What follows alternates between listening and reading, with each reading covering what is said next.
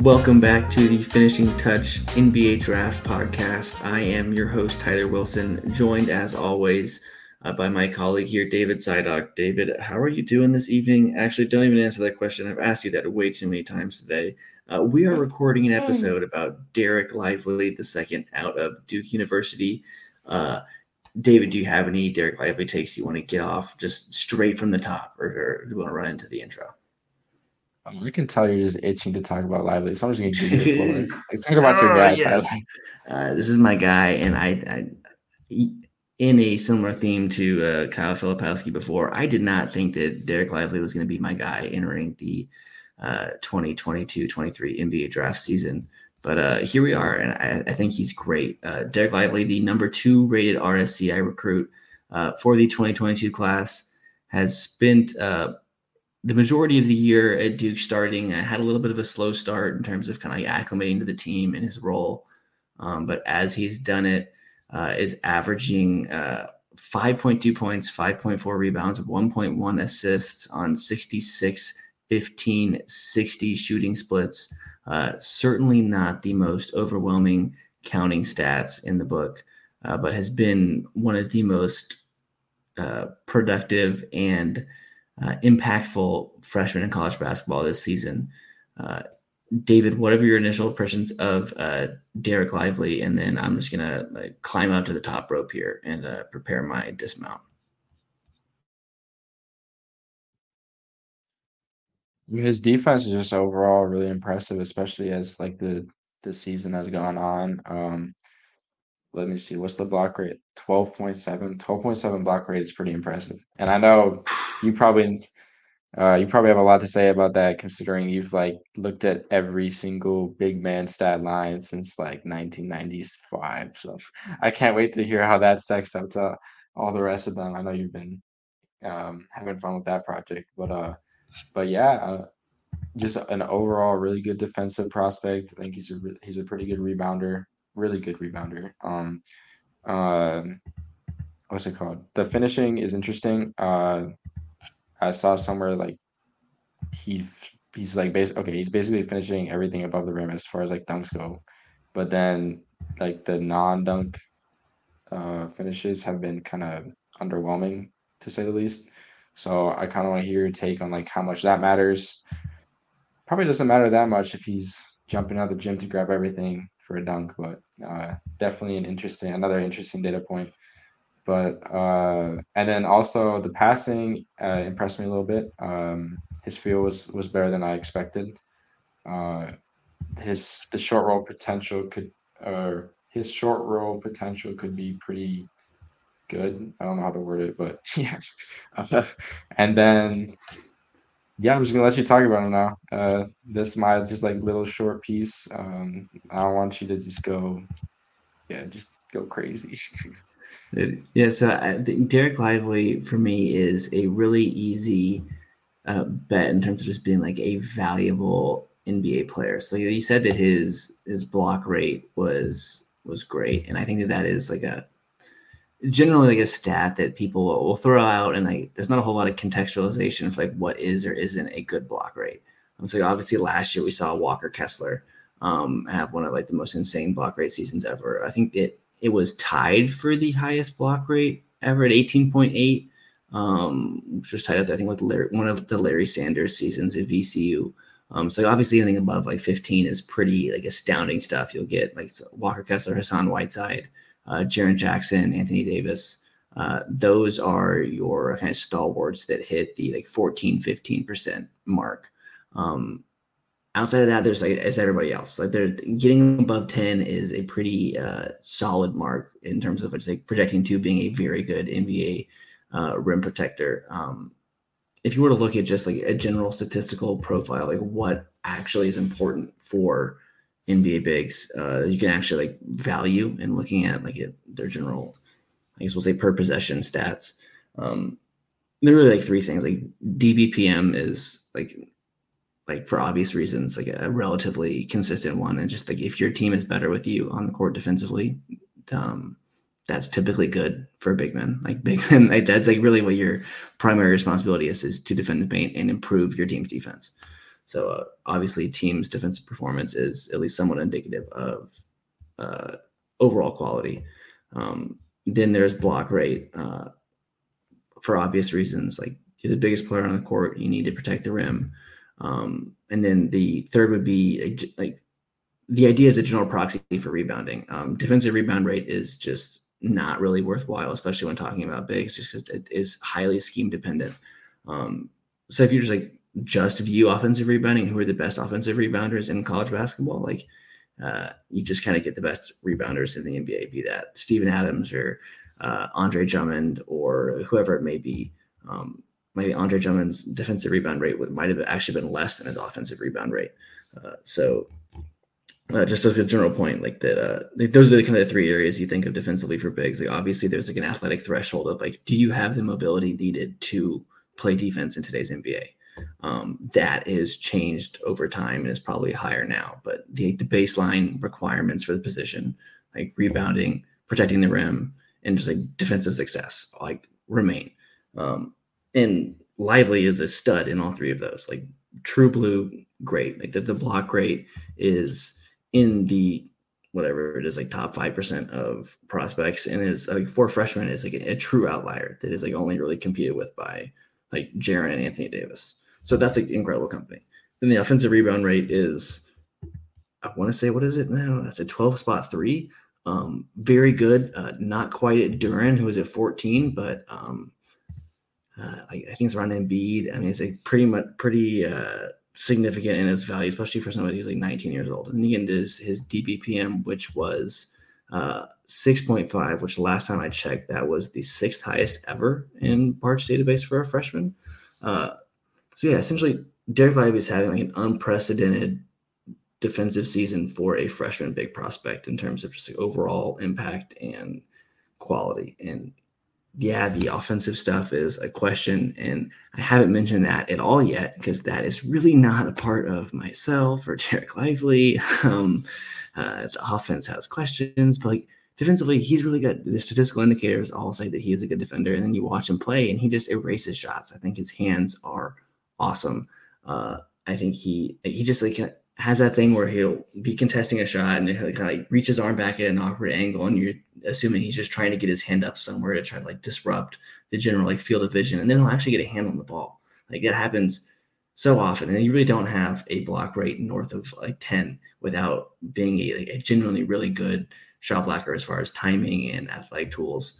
And while Lively isn't maybe like the picture of like dominant physical athleticism, he has every tool that you need to be a great rim protector in the NBA and a great like defensive five. And like not the least of which is his general mobility. Like I think he moves so well on the court for somebody that's his size. And like I know he was reported to have like a 7'8" wingspan or something. There's no way he has a 7'8" wingspan. That would be nuts. But he is a genuinely big man, and he moves on the floor incredibly well. There's not going to be a scheme you're going to want to run defensively that Dereck Lively can't do. So I don't know. I think that just as a defensive prospect, I think like the surety of what he's going to be is so much higher than he's given credit for.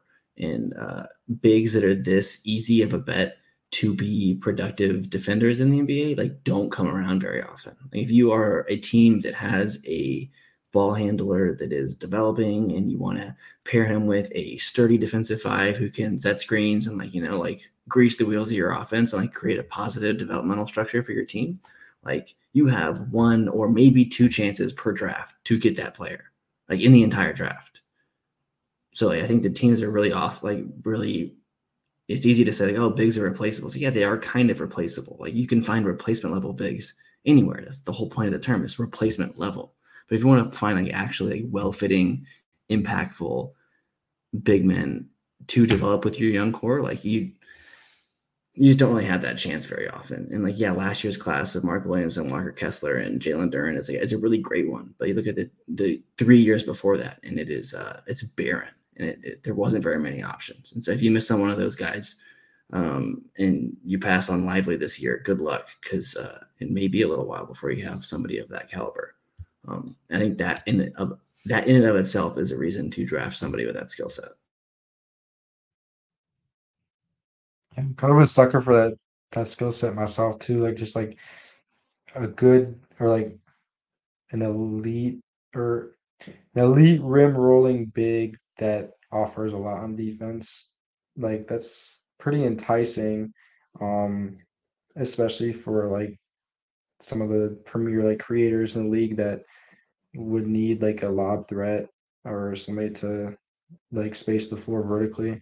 And then you add in like the fact that I think his passing is like can it continue to grow because I think it grew like throughout this season, and I feel like his offensive game is probably not like as bad as people would say. Because I mean, if you just like his role is gonna be simplified a lot in NBA, so I don't think there's not gonna be any team that kind of like asks him to do a lot. I mean, I think he's gonna fulfill whatever he's asked to do pretty easily.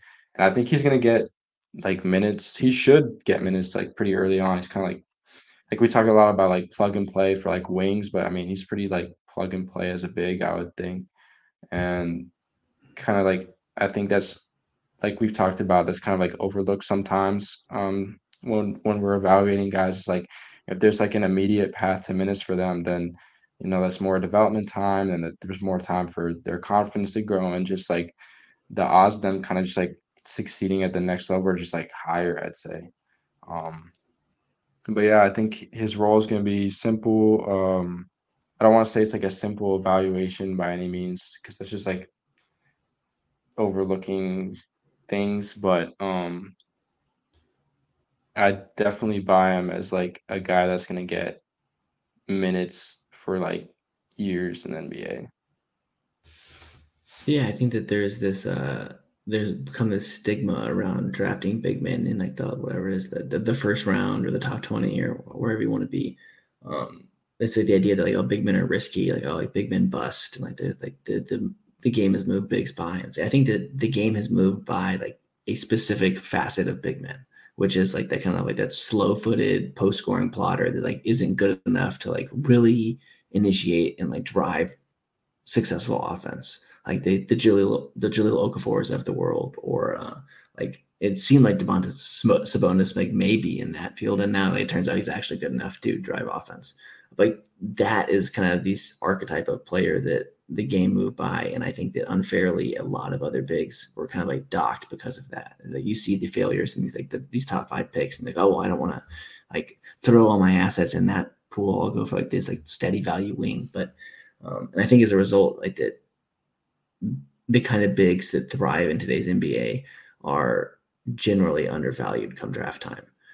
You see that with Robert Williams, and you saw that with Bam Adebayo, and you saw that with Clint Capella, and you saw that with Rudy Extent. Gobert, and you saw that with Jalen Duren. Like you see that with everybody. It's like it is the best bigs that are in the NBA today, outside of Joel Embiid and like Anthony Davis, if you want to classify him as a big. Like every one of those dudes was drafted like later than they should have been. And I guess in Embiid's case, he also was because he's the third pick. But I think it's just frustrating. I love big men. Like I love that style of basketball, and I love a well-built defense around like a dominant 7-footer. So I do have a general soft spot to that, I guess, like general archetype, especially as a Spurs fan. But Lively just feels like such an easy bet for me. I know like they coming into the year, a lot of the hype is like, oh, he's a shooter. Oh, like, what can he do offensively? Like, I think, like you said, when you boil it down to what he's actually going to do in the league, which is he's going to set screens, and he's already a good screen setter, and he already like knows how to use his body to get in the way, and has like solid timing with their guards. I don't think he's not the biggest guy in the world, but he's certainly willing to screen. Um, and he is a hard roller and is a great lob threat. There's not really any questions about that. I think he's been really successful there. Uh, his non-dunk twos are certainly a question. There's probably like 20 of them on the entire year. Like there's just not a very large volume. But does him being like this like awesome threat to finish around the basket like that's like as like a layup guy, does that like change the way a defense guards him in the pick and roll? Like I don't think so. Like, I think that if he's going to be running a pick and roll in the NBA, like they're going to have to bring help because he's going to be able to catch lobs essentially in any circumstance because of his wingspan and reach.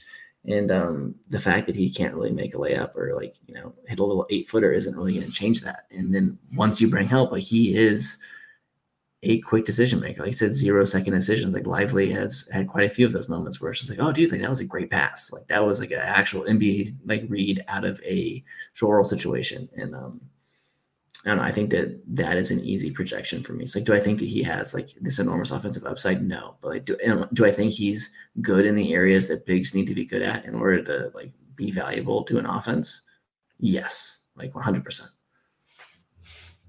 Do you think some of like the gripes that people have with him are kind of because they're almost like mad that he was like ranked so highly coming out of high school? Like what was he like one or two in the class? And that's definitely like probably an overranking, all things considered, but it feels like people are like then like I don't know, like wanting to almost like wanting to be low on him and kind of like overlooking the simple things that make him like still a good prospect. Yeah, I think that is definitely a part of it. I mean, from personal experience, I will say that like that is how I approached the year with Filipowski. Was that like I remember sending a message in a group chat earlier this year. I was like, yeah, I'm gonna have to see a lot of positive Filipowski tape for me to have him with a first round grade. Like that's gonna be Yeah. a lot. And yeah, here we are. Like that is what has happened. I think that it is really easy to do that, especially when you feel like somebody has been ranked improperly, or is Yeah. kind of like a misevaluation of their skill set and their like projected role. Because like those are the ones that are really frustrating. Where it's not like oh you think that like maybe he makes more shots than he does. There's no, you just like don't get it. Like you don't understand what his actual role is going to be in the league to put him at 2 in this class. Like that doesn't make sense to me. Yeah, no, So yeah, I don't. He didn't really belong there, but I think that a lot of the negativity has gone too far because of that. I think that's totally true. I bring it up because like I've kind of like felt myself like feel like a similar sort of way for other guys, and it's just like something I've been like trying Dylan to, Mitchell. yeah, something I've been trying to like just like improve on as far as like draft evaluation goes. It's just like it's obviously impossible, but to like kind of just like limit as much bias as possible when it comes to it is just like something I've been trying to improve on, and I think that people will be like, they get mad that they get ranked so highly, and then they just like have like kind of just like a bone to pick with the player, like um for like no reason, honestly, but it's natural, I guess. But yeah, it's just like something I was thinking about, like you said, is like a pretty easy or like simple bet to be a good defensive big and a really good rim roller or like lob threat, and that's like a valuable player. It's just that I don't know. I think people are just low on him because of that, honestly.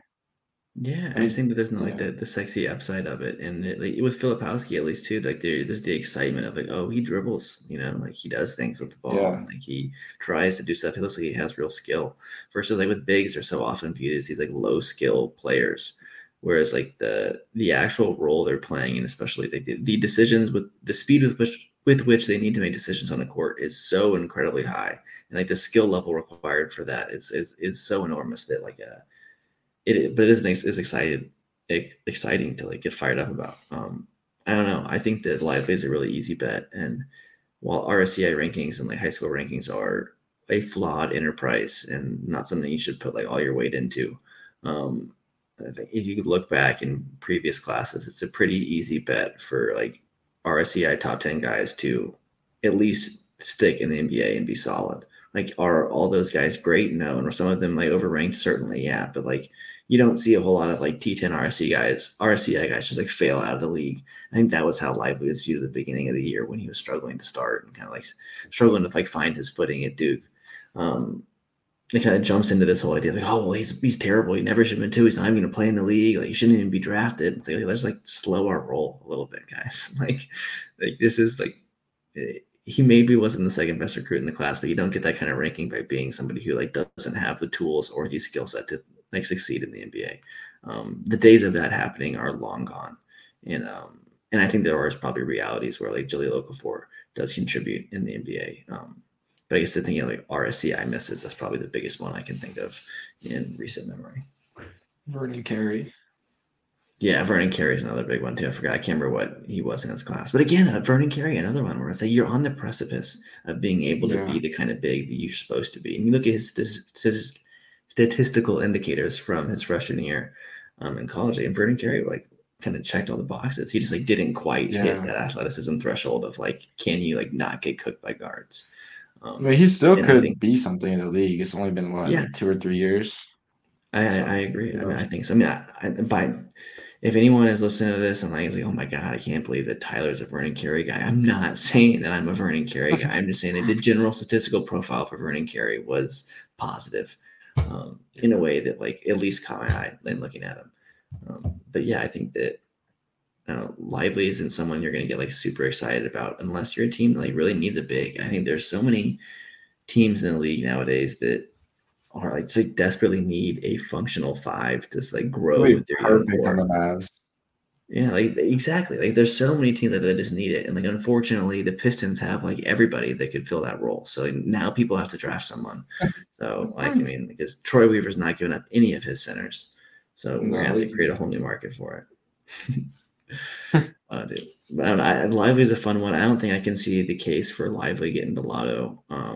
At least in my view, maybe someone would view his offense as a rosier projection. But and in a weaker class, I think the case for Lively being in a lottery is really easy.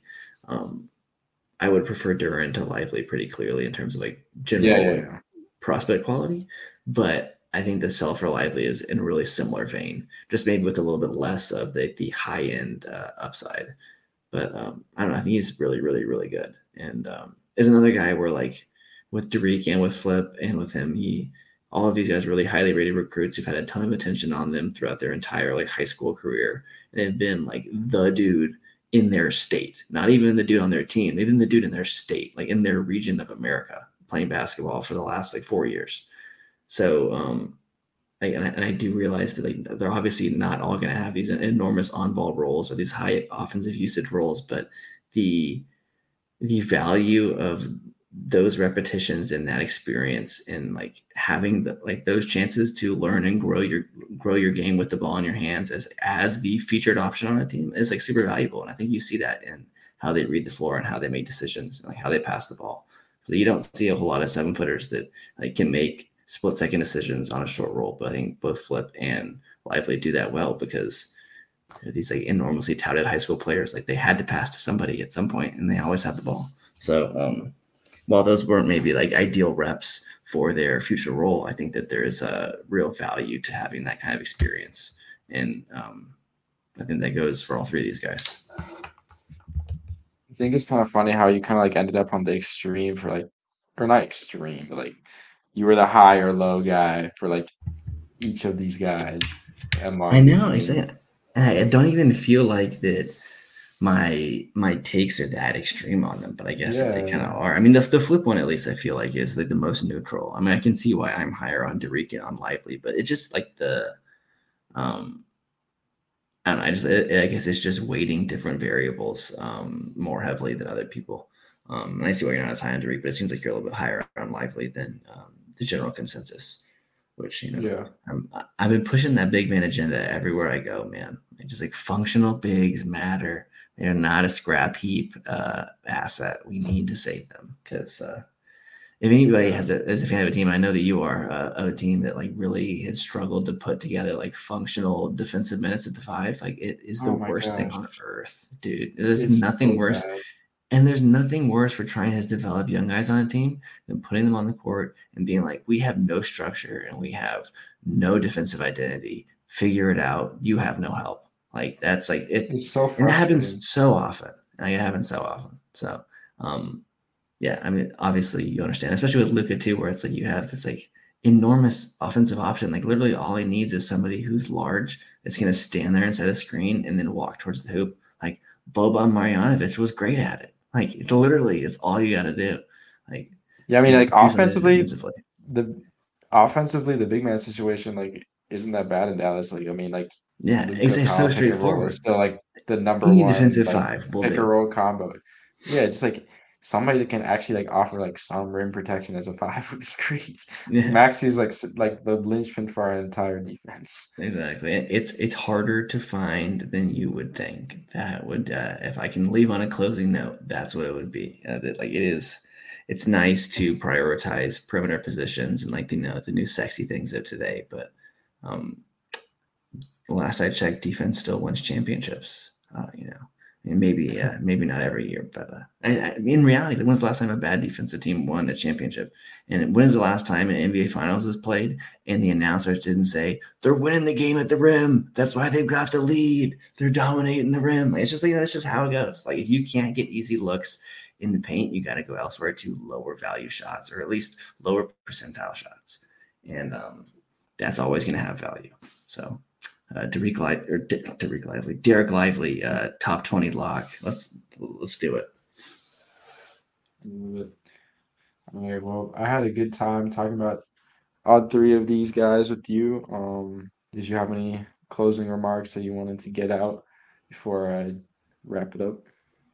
I think that's it for me. I think that all three of these guys are really harmed by the offensive context at Duke, and I think that they all really played well off each other defensively. I think with Tyrese Proctor and Jeremy Roach as well. Like it's a good team, in at least from a defensive perspective, and you saw that in their ACC tournament run and in their 2 games in the NCAA tournament. But when push came to shove and they played a team like Tennessee, like they just couldn't score. And Tyrese Proctor was awesome. Maybe we'll talk about him if he gets some buzz through the draft process this year. But there wasn't really anywhere for them to turn to actually have consistent offense be created for them. And I think they ran into a lot of that last year too, but they had Paolo to lean on. They had like somebody in the front court they could actually like run their offense through and create good looks for less advantaged offensive talent on the perimeter. And they just didn't have that this year. And the spacing was really poor. And I think all three of them will look better in a different role and with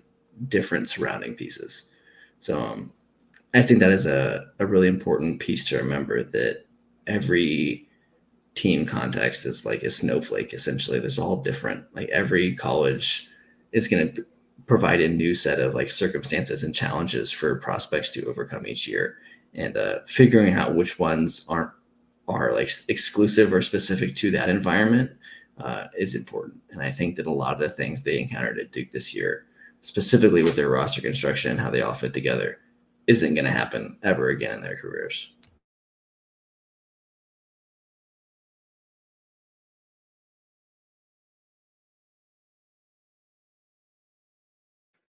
My bad. I was muted. Ah, not It used to finally was you this podcasts. time and not me. I know I messed up. It's been a long time since I've done this whole podcasting thing, but yeah, that's gonna do it for this week. I hope you guys enjoyed the new format. Let us know what you think.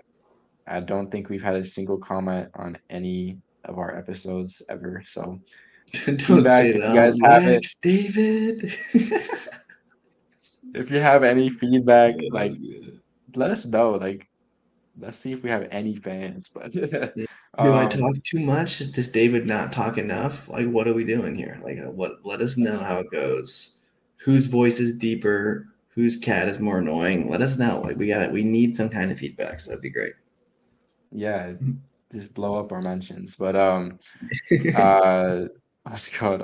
Next week, I think we're planning on doing, or the next week, I don't know what we're looking at timetable wise, but we're looking at doing Leonard Miller, Brandon Miller, and Gigi Jackson. So that'll be a fun Woo! one to look forward to. But yeah, follow the pod on Twitter, Finish Touch Pod. Follow us on Twitter. I think you know it by now. Go check out the draft guide. That was really cool. Yes, I know, check out the Switch Theory Draft Guide. yeah, It is and awesome. Shout out to Chip for the whole design yes, of it, and it really came together. It was an awesome project, and for Matt Powers for editing the whole thing, because the thing is hmm freaking huge, dude. yeah, there was a lot of time spent on that project, so I'm sure everybody involved would love for you guys to go check it out. I'll vouch for it. It's very good. But yeah, until next time, this is Finishing Touch signing out. Peace.